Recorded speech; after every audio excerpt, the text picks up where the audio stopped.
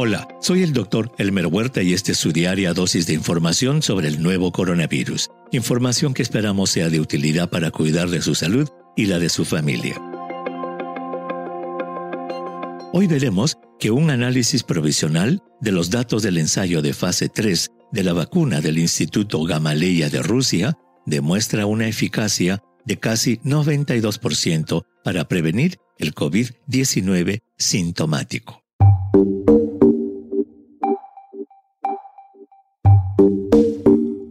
El desarrollo de las vacunas contra el COVID-19 sigue a pasos agigantados. Al momento de escribir este episodio, y según un análisis de The New York Times, hasta el lunes existen 37 candidatas de vacuna en la etapa inicial de seguridad y efectividad, o fase 1, 24 en la fase de estudio de dosis y seguridad, o fase 2, y 20 en la fase final de probar si son eficaces enfrentándolas a un placebo o fase 3. El desarrollo de la vacuna del Instituto Gamaleya, o como se le denomina informalmente la vacuna rusa, ha sido objeto de críticas por un lanzamiento temprano antes de que completara la fase 3. En ese sentido, cuando el presidente de Rusia, Vladimir Putin, anunció el 11 de agosto del 2020 que el Instituto Gamaleya había desarrollado una vacuna llamada Sputnik V.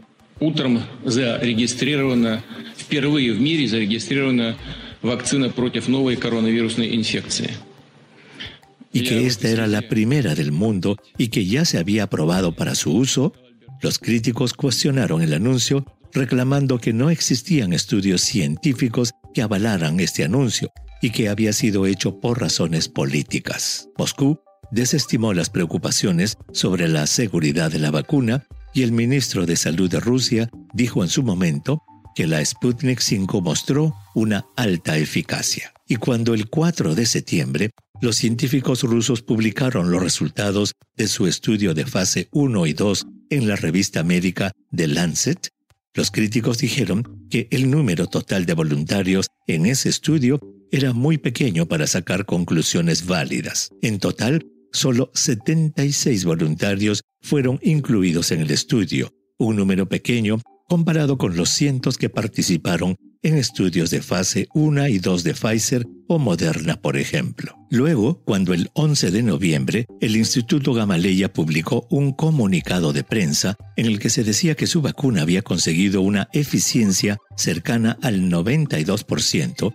algunos observadores hicieron notar que ese anuncio había sido hecho en respuesta a otro similar de la compañía Pfizer, que el 9 de noviembre había publicado que su vacuna era más de 90% efectiva, de acuerdo con análisis preliminares. Algunos expertos criticaron a Pfizer y al Instituto Gamaleya, aduciendo que debieron haber enviado sus estudios a entidades reguladoras para su aprobación, en vez de hacer anuncios en sendos comunicados de prensa. Hasta que ahora, los resultados del anuncio del 11 de noviembre han sido publicados en la edición de The Lancet del 2 de febrero. Y en el artículo se confirma que la candidata de vacuna del Instituto Gamaleya tiene un 91,6% de eficacia para prevenir el COVID sintomático y que sus efectos secundarios son mínimos. El reporte indica que 21.977 adultos fueron asignados al azar en una proporción de 3 a vacuna y 1 a placebo entre el 7 de septiembre y el 24 de noviembre del 2020 y que la eficacia de la vacuna fue, como dijimos, de 91,6%.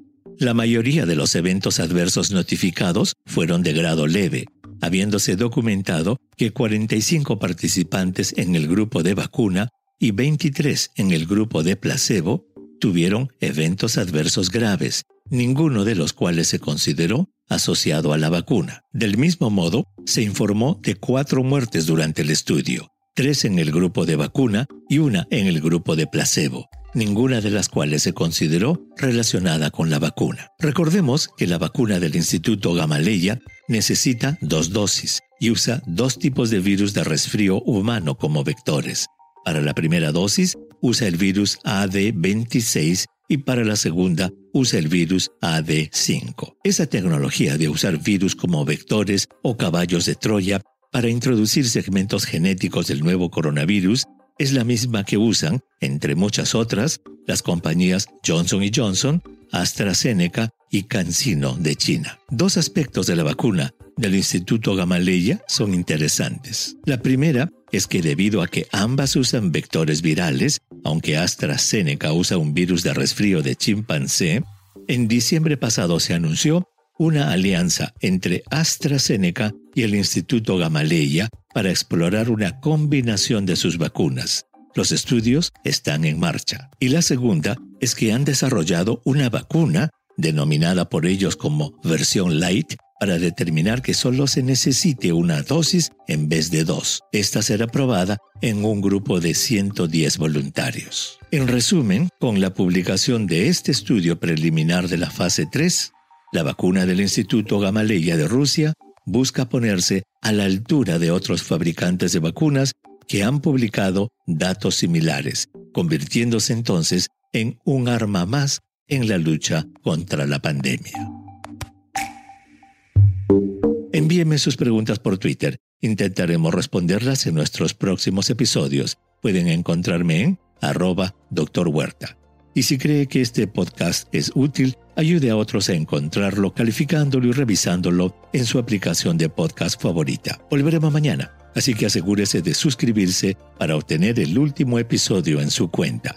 Y para obtener la información más actualizada, siempre puede dirigirse a cnnespañol.com. Gracias por su atención. Chao.